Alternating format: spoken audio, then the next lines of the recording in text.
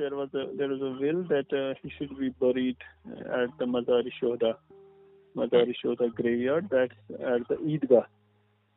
But the police straightway said that we will not allow that. But to some extent, we said that okay, then it's your then choice what you will do. But then we said, okay, if you wait till morning, then we can have the burial at Haidarpura also. But his wish was that he should be buried at Eidgah Mazar-e-Shoda. On September 1st, it was 10 o'clock when he expired.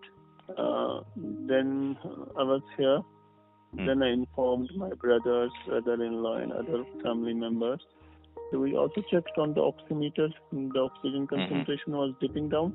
It was showing 0. And after that, restrictions were put on. Then we informed our relatives who were from the far-flung areas, from Kupwara, from Handwara, from Spor, Baramulla, and other places, around about 80 kilometers, 90 kilometers from the Srinagar. Then it took them very long to reach here to the Srinagar. And also the restrictions which were put on in the place.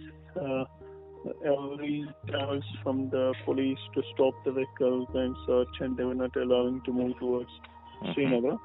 Then the police authorities came and they talked to my brother, elder brother, Dr. Naeem, and he told them that let us wait for till morning. Our relatives are coming because there are restrictions put on in the way. They are being stopped on the way, and it's taking time for them to reach to the Srinagar. And after the relatives will come, then we'll have the funeral in the morning. Most probably at 8 or 9 in the morning, we will have the funeral prayers, and we'll have the then bathing, that we call it a ghusl, and all these things which are according to the religious rites. So we'll have that last rites. But they were insisting that no, we'll do it before dawn. We are having the clear instructions that it should be done before dawn. Okay. It was state police. IG was there. Personally, he was in our courtyard. Yeah, he was talking to my brother, Dr. Naeem, and he was telling. I also spoke to the SP concerned, and I told them, please let us do in our own hands. We'll have our last rituals for our father ourselves. But they were not agreeing. They were insisting that it should be done before dawn. We'll not wait for your relatives then. One time they were saying that if relatives are stuck somewhere, then we can facilitate them. 1 or 2 vehicles they facilitated also. But after that, then the clampdown of the communication blockade, we couldn't communicate to the people who were coming to the Srinagar. And then it was a blockade, and we couldn't have where are they, at which Naka they have been stopped, and they are being forced to move back to their residences, and they were not allowed to move to the Srinagar. Then it was at around, then it was going negotiations on, and then the people from the police and other authorities, they came to that room where the Gilani Sahib was laid on the bed, and they forcibly broke down the door, and they snatched the body forcibly, and there were women folk and our girls were there, we were there. We resisted to some extent, but they misbehaved with the girls also, they misbehaved with the women also. They forcibly took the body at about 3:10 a.m. in the morning. Okay. Then we were not knowing where they have buried Gilani Sahib, where the last rites. So nobody from the family attended the No, burial? Nobody from the family, and we don't know who were they at that time. They came in the local residences from that local Haidarpura village. It's very unfortunate that they are doing this way. That last rites we are not able to do so with our father. We are not able to attend the funeral. We are not able to attend the Namaz-e-Janaza.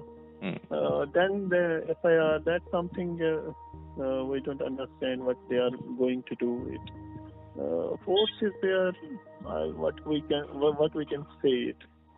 It's not in our hands because it was a principal stand of my father. That way they were all forced. We have told them 100 ways that we are not politically active, but at that time so many people came in and we didn't know who the people were, and because the main security gate was there, they were under control, and next gate they were also the blockade left by the main platoon of the CRPF was there, main JK police was there, armed police was there. So who the people came, we don't know.